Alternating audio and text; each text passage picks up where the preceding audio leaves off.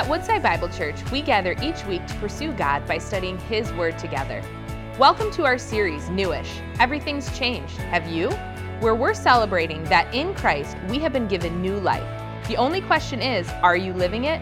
Let's turn to Romans chapters 5 through 7 to decipher whether we're living in Christ's freedom or trapped in the patterns of our old life.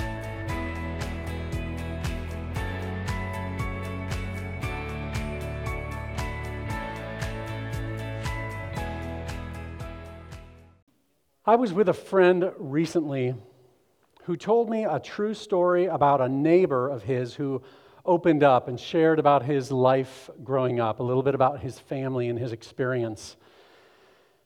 And as a kid, this guy, which by the way, his neighbor is probably in his 60s, if not 70s, but as a kid, he grew up in a home with a dad who was really angry, with a dad who was a drunk.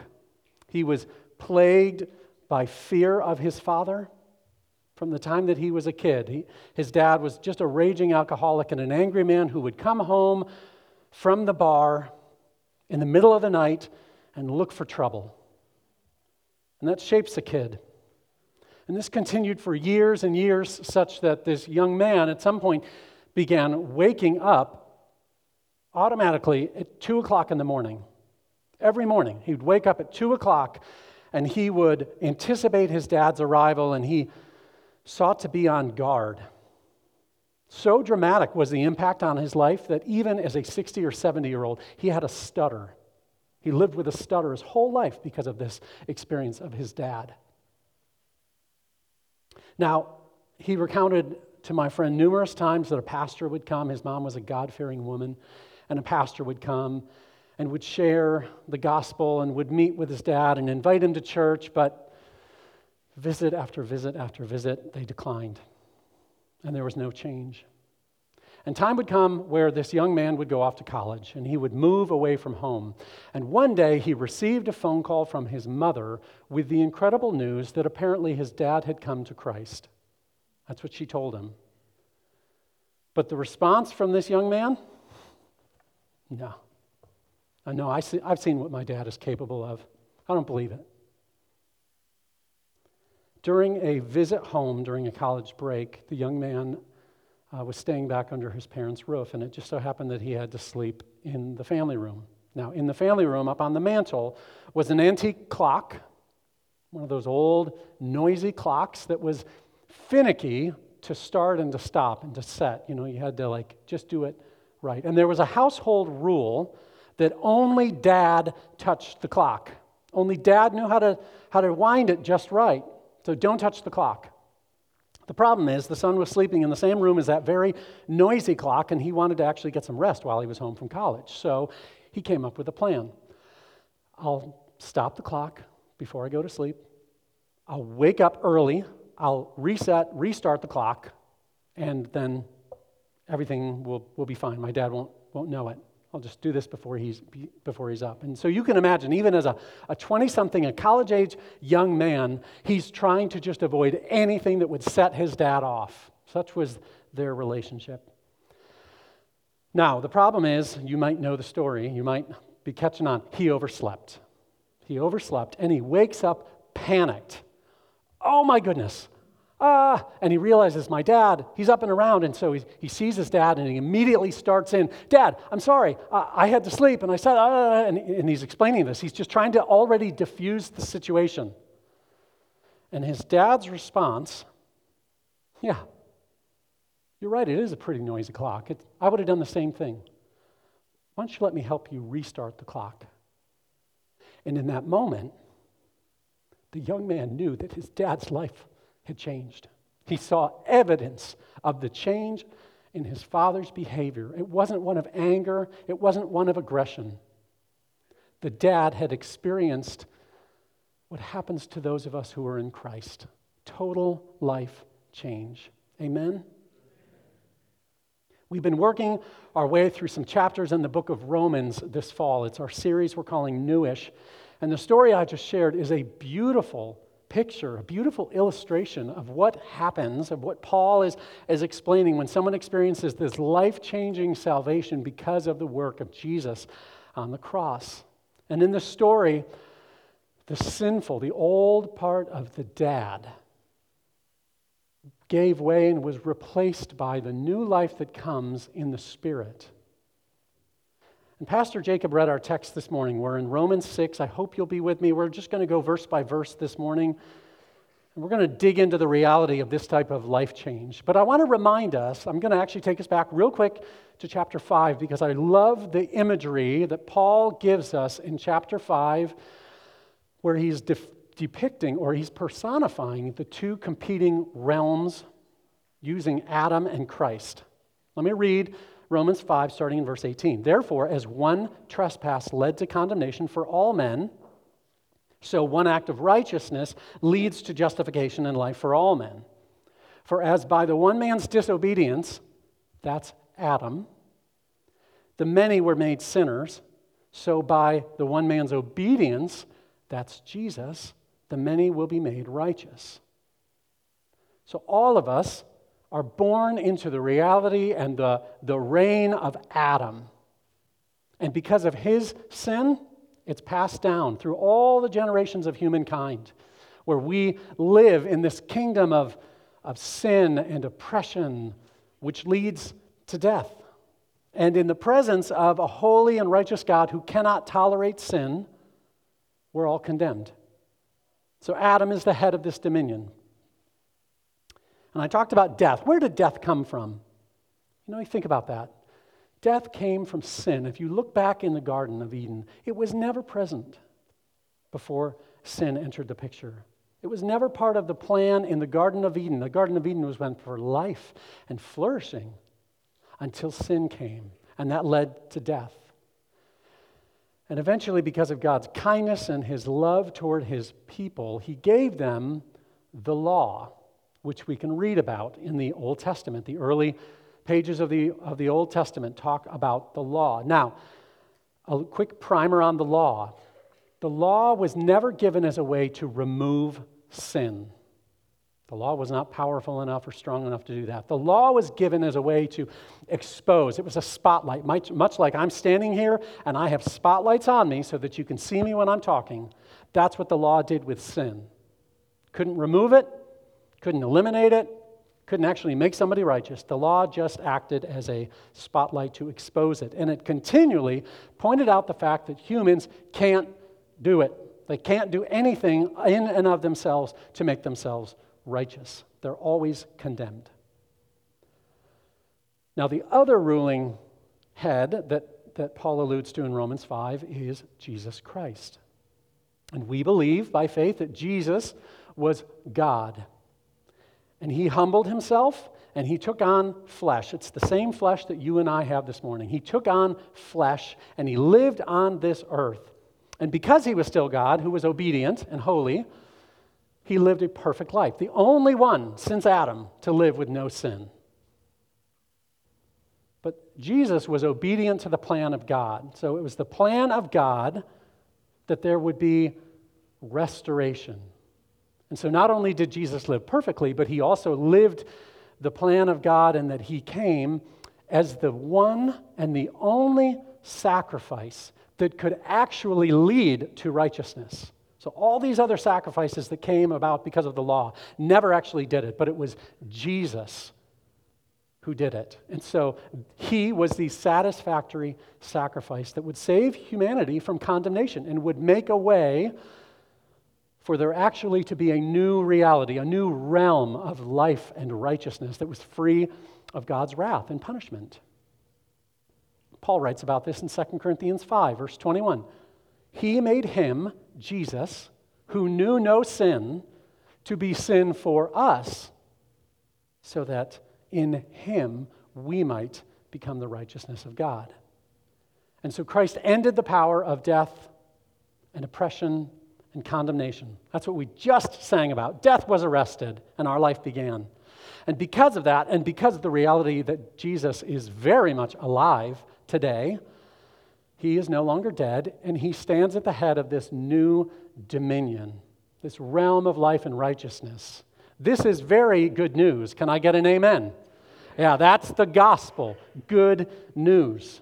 So, Keep in mind, as we proceed through Romans 6, you have Adam and Christ, these two figures. And Paul is using Romans, he's using this depiction as a bit of a GPS for us, right? So we all love, if you've got a mobile device and you don't know where you are or you want to know the quickest way to get there, you bring up your map app and the little blinking blue dot tells you here is where you are. And Paul is using Romans to show here is where you are in the journey between Adam and Christ, these two realms. And he definitively is saying to those who are in faith, here you are. You're in Christ. You're in Jesus' land. You're in his kingdom. You're not in sin land anymore. You're under Jesus' authority, and here is why it matters. That's what he's unpacking in Romans 6. So as we pick up chapter 6, again, remember, Paul's answering the question raised in verse 1 that we looked at last week. So if here's our sin, which we still sin, even though we are considered righteous before God, we still sin. So here's our sin. And if grace is always more than our sin, if it's superabounding, according to the end of chapter 5, then the question is, does it really matter how we live, right? If grace is always going to be more than our sin, does it really make a difference? And Paul's answer is, don't be ridiculous. Of course it matters, because you're dead to sin, you're alive to God. Because you're dead to sin, you live with Christ. We're united in Christ. And Paul is so meticulous in his writing, he's like an attorney. He wants to spell everything out. He doesn't want there to be confusion. He wants to connect this to that, and he's making his argument. I mean, it's just rock solid. That's how Paul does it. And so he's going to reiterate some stuff. So when we see here in verse 8 and 9, at the beginning of our passage, he's actually already said that. He's just rehashing the move from the kingdom of Adam into the kingdom of Jesus through Christ's death. And so he begins his argument in verse 8 with this. If we have died with Christ, we believe. Now, believe is faith, right? So we have faith. So if we have died with Christ, we have faith. And what is it that we believe? What's our faith in? That we will also live with him. Our faith, our life matters. It matters because we have the hope of life with Jesus forever. How we live today, the choices that we make, has implications 10,000 years from now, which I don't plan on still breathing and being in this body 10,000 years from now, but there is still life for you and me in Jesus.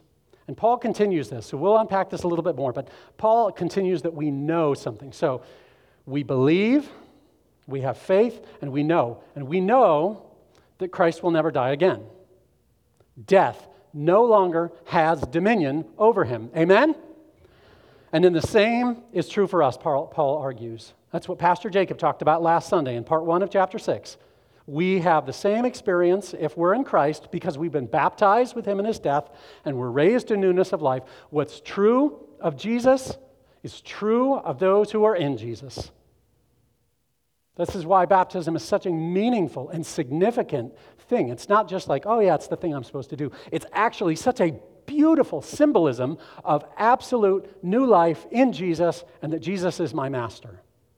We identify, we recognize that we're in Christ and in his good kingdom.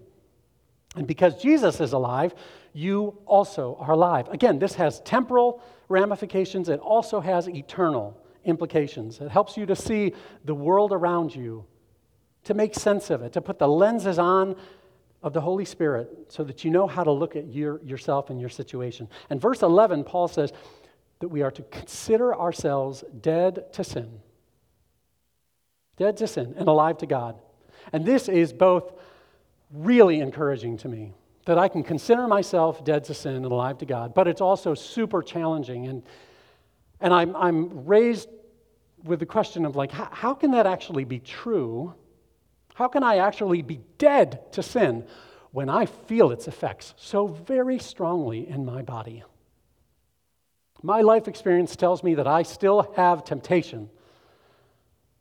I have walked with Jesus now for nearly 34 years, that I have been part of his kingdom. I transferred my citizenship toward his kingdom. And when I came to faith, I didn't understand very much, but I did have faith as a child that helped me to understand by God's Spirit, helped me to understand that I didn't have a way to deal with my sin problem.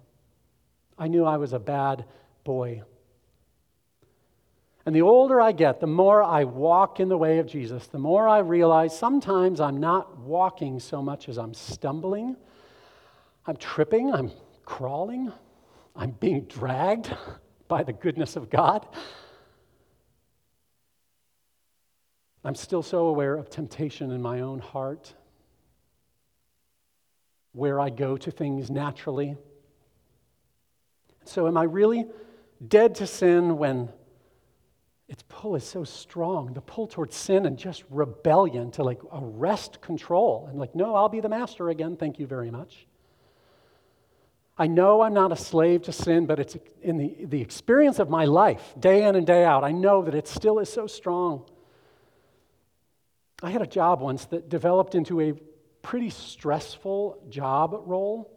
I had to be on my A game all the time because mistakes were not a good thing. They were not tolerated. Don't make mistakes. Now, I'm a pretty high responsible person. I like doing things well. I value excellence, and so that's my personality. But I was continually plagued with this fear of performance, and I'm not going to measure up to what the standard is. I mean, it was really, really stressful. And I was also on call pretty much 24/7. It was not unusual for me to get a call or a text late at night or on the weekend or something, and I was expected to move into action, fix it, take care of it, clean it up. That was pretty normal. Now, thankfully, the Lord brought closure to that season. And I was able to walk away with my head held high because I was ultimately working for the boss, who is Jesus. And thankfully, I maintained some amicable relationships with coworkers and even with the employer. But I received a text one evening from my former boss a few years after leaving the organization. And the text merely asked me to please call at my earliest convenience. That was the same cryptic text that I got numerous times while working for this individual. And I never knew, once I make that phone call, what's on the other end of it. Is it a mess to be cleaned up? Did I make a mistake? Did I overlook something? Am I going to get reamed out? Like, it was terrifying to not know. I mean, that's a very cryptic text, isn't it? And so, receiving that text years later was still triggering to me. It still brought up all of these emotions and this angst, even though I was no longer responsible for that job, even though I had no expectations of me. I had answered not at all to this person. Look what it did to me. Everything within me was saying something completely contrary to what was true. My experience is like I was back in the job, even though I'm not even employed by this person anymore. Friends, whatever our experience tells us, the good news proclaimed throughout the pages of the New Testament are that sin isn't our boss anymore. It isn't. We don't answer to it. It doesn't get to tell us what to do because our new boss is Jesus. He is our new master. But the enemy, he wants to sow doubt. He wants to just confuse us. He wants to drag us back to where we were, to make us feel like we're still on the job of sin. That's why Jesus calls him in John 8, he calls him the father of lies. But Paul instructs believers here that despite the temptation that they have to sin, despite the brokenness that they surely would have felt living in Rome in the first century, and despite what we've experienced here in the 2021, we're to count ourselves dead to sin, to tell ourselves the truth, to believe. And that reminds me, a year ago when we began our life group journey last fall, we all read together Gospel Fluency. How many remember that? In the first chapter, Jeff Vanderstelt of that book, he brings up this notion of everyone is an unbeliever. And I've quoted this before in a message, but I love it. It's so applicable. And he writes this: we still have places in our lives where we don't believe God. There are spaces where we don't trust his word. We don't believe that what he accomplished in Jesus Christ is enough to deal with our past or what we're facing in this moment or the next. That is unbelief. But remember, what's true of Jesus is true of us who are in Jesus. And we have to believe this. We have to tell ourselves this truth over and over and over again.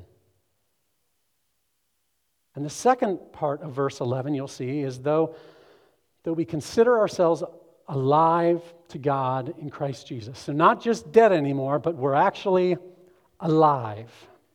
We have a new life and a new reality that we get to experience now. And yes, we will get to experience it someday. But Paul is not just dangling this carrot and saying like, hey, once you die, you're really going to live. No, I actually think that we're meant to live in light of the kingdom, in the here and now. We get invited into that. So this is our reality as alive in the realm of Jesus, with his righteousness, with his abundant inheritance. That's what we're invited into. And so what are the ramifications? So what, really?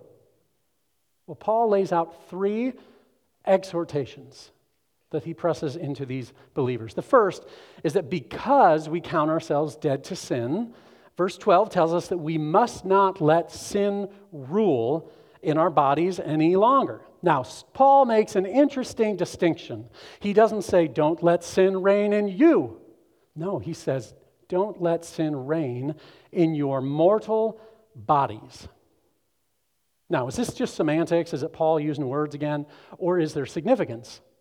I believe that there is theological and spiritual significance to his use of the term your mortal body. And if you go in and you look at the Greek, what does they mean by that? It means the physical body, the mortal body, right? The one that's going to die, the one that you're looking at right now.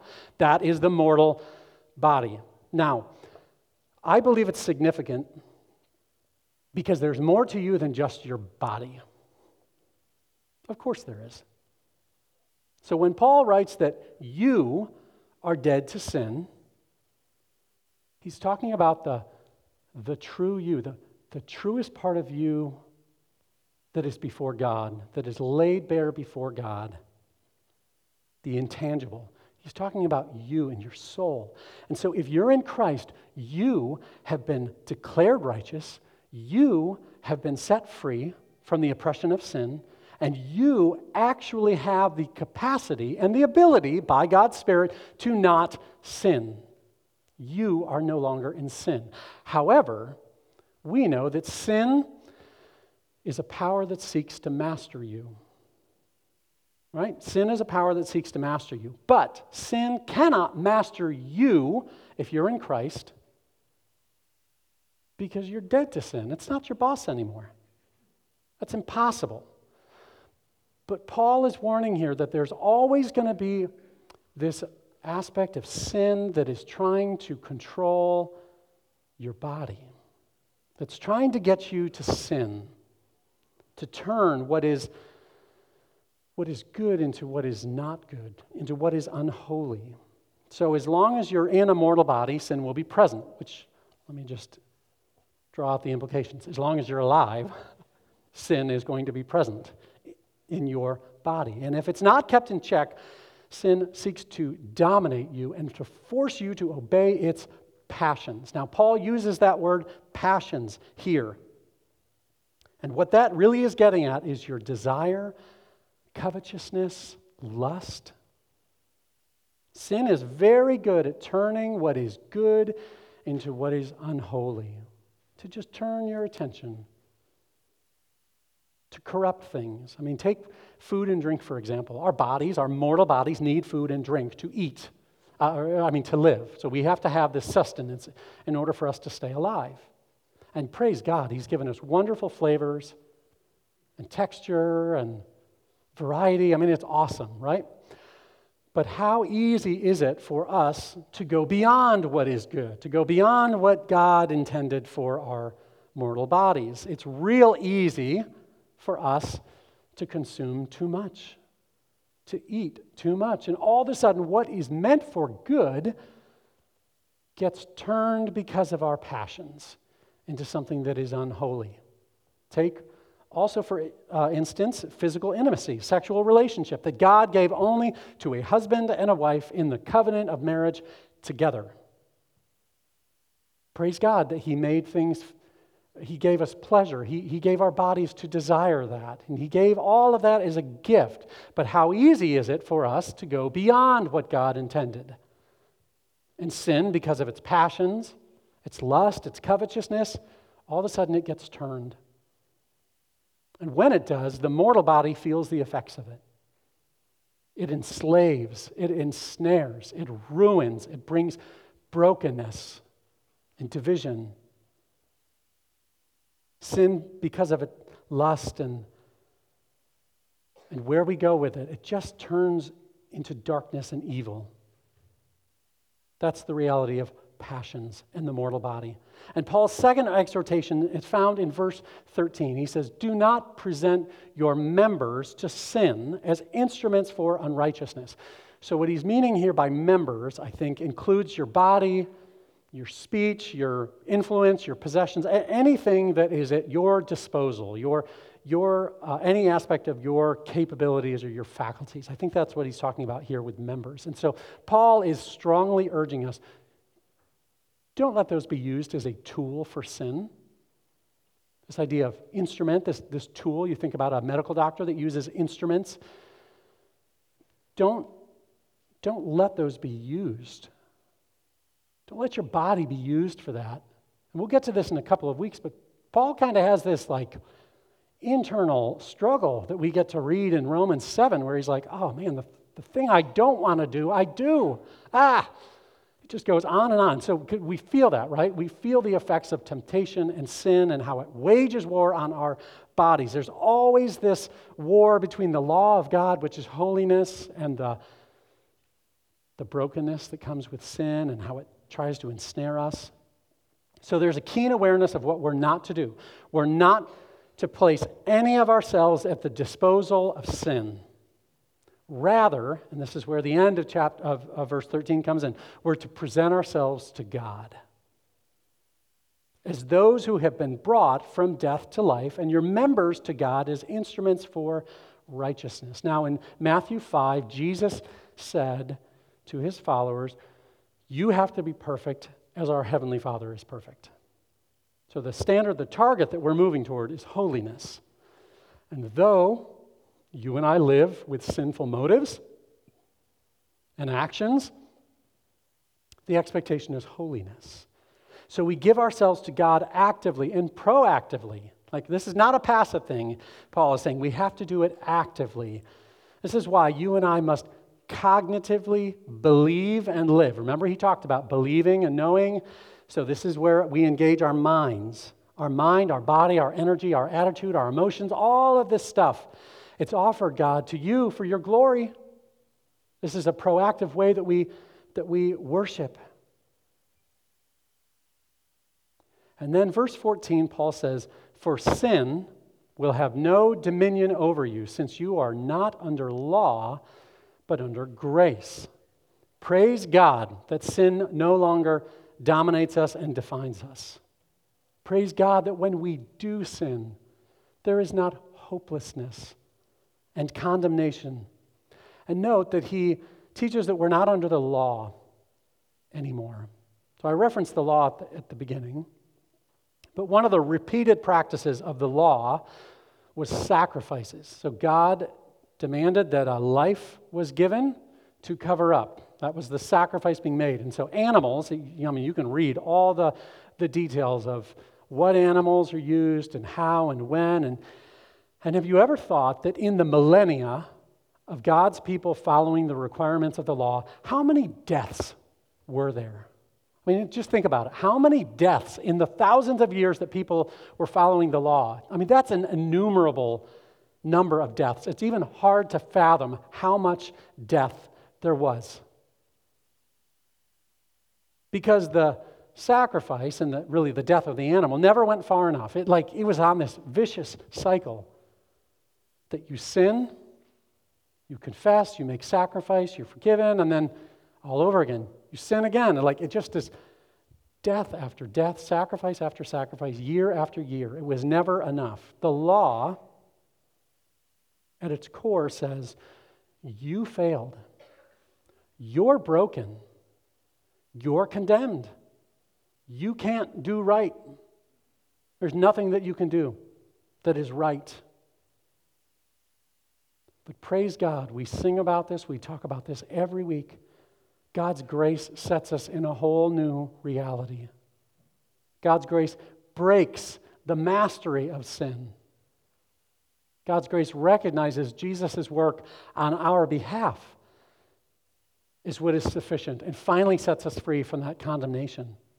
God's grace supplies the will and the power to live in a way that is pleasing to Him. God's grace says this: you are forgiven, you are justified, you are new, you are loved, you are accepted, and you are alive. That's what we get with God's grace.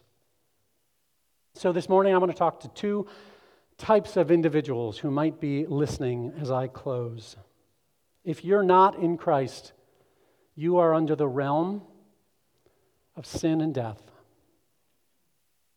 If you've not put your faith and trust in Jesus, this is your reality. And you look pretty good on the outside. I mean, most of us are pretty good at cleaning up so that we look pretty good.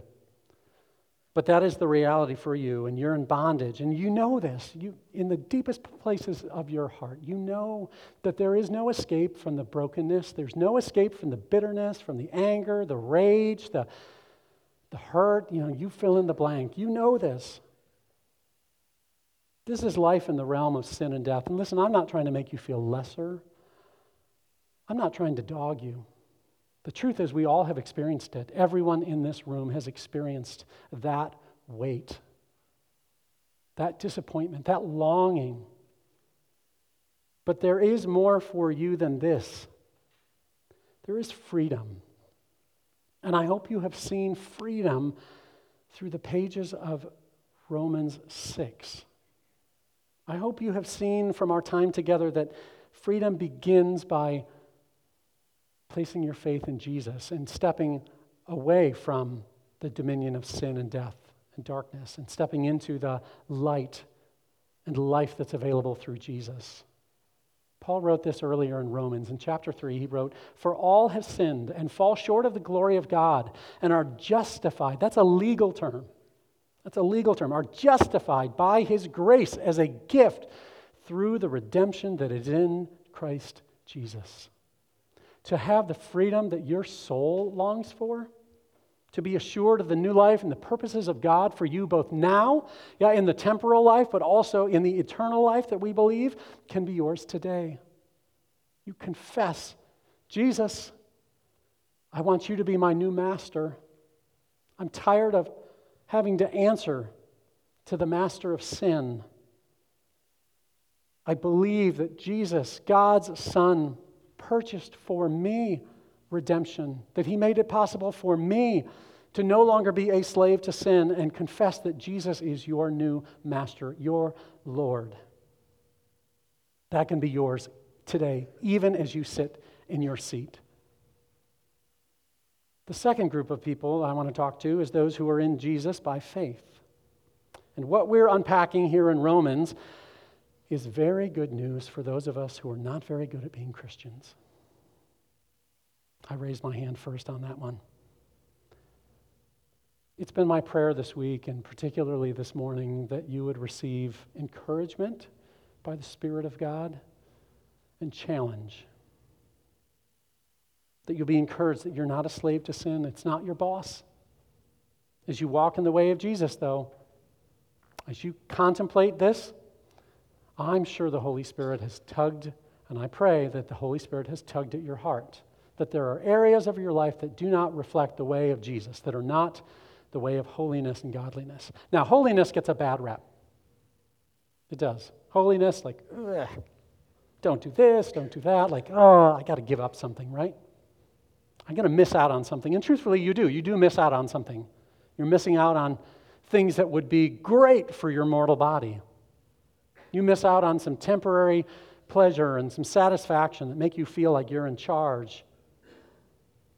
That is what your body craves because of sin and its desires, lust and happiness and whatever feels right to you. You do miss out on those in the life of holiness. But remember, that leads to death. That's not what God has for you. It's not what He's called you to.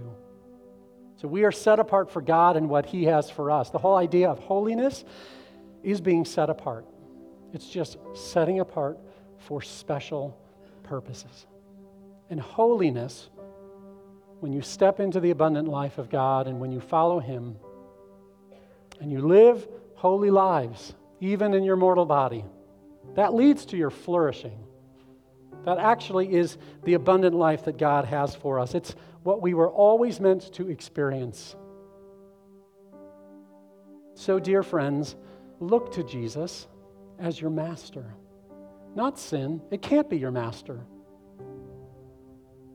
Discover how appealing are Jesus' words and His ways for you. That's the importance of spending time hearing from Him. Not just being spoon-fed by what someone up here communicates, not just by listening to a podcast that's really helpful or Christian music, but when you get into the Word yourself, you understand the truth and the beauty of Jesus' love for you. And in turn, you have the opportunity to love Jesus first and most. And you realize that when you sin, there's grace. You can repent. You can go the opposite direction of where your sin is trying to take you. You can renounce your sin. I think it's helpful to say, this sin no longer has mastery over me. It's not my boss. You renounce the sin, and then you remember, you live based on the truth of what Jesus has done for you. You live in freedom. You walk in freedom. The sin doesn't define you. And I'll be honest, this continual practice of repentance, it's been the same thing in my life for 34 years. It's going to be lifelong. But God is faithful. We sang about that. He's going to give you what you need to be faithful because that's who He is. So stand firm. Practically speaking, a couple of application points for you. You're here in the room this morning. That's great. Or maybe you're joining online. But when we gather together as a spiritual family, we lift Jesus up. We keep Jesus at the center. That's why I need corporate worship every Sunday morning. I need to remind myself, I'm not the king. It's not about me. It's nothing that I do. So we center ourselves as a spiritual family. There's something spiritual that happens and holy that happens when we come together. When you edify and strengthen yourself, you engage actively. You don't just look at the people up there. This is not a concert. You actively engage in song because you're trying to get the truth in your heart. And you're encouraged because you see brothers and sisters and they know you and they can speak truth into you. That's spiritual community. I've invited people into my life that where they see things that are not the way of Jesus, they have permission to call me out on it. They see things in me. They keep me accountable. They also help me to celebrate. When my eyes are down and I'm discouraged, they lift my eyes and say, man, this is the gospel. Isn't He good to you? We need spiritual community. We need one another. This is what we hope for. This is why we're talking about life groups. It's not just so we can have a little Bible study and some cookies. No, God wants so much more for us. He gave us the gift of each other. So friends, live for your new master. Walk out of here with good news. Paul's heady. It's heavy to think about our sin. Trust me, I had to live with it this week. Woo! But Jesus is our master. Sin is not our master. Walk in grace and freedom and life and joy because of what He's done for us. Let's talk to Him right now about this. Jesus, we recognize your goodness, your realness. This is not just something that we hope is true and that we mentally assent to, but Jesus, we believe in the depths of our soul that you are real, you are alive, and that everything we read about you here in Romans and in the text of Scripture is true. Help us to live with joy and freedom. Help us to live with encouragement. That even when our experience is not, even when our experience is that we're tempted to sin and we're tempted to rebel, that there is grace, that there is strength that you provide, that there is a way out.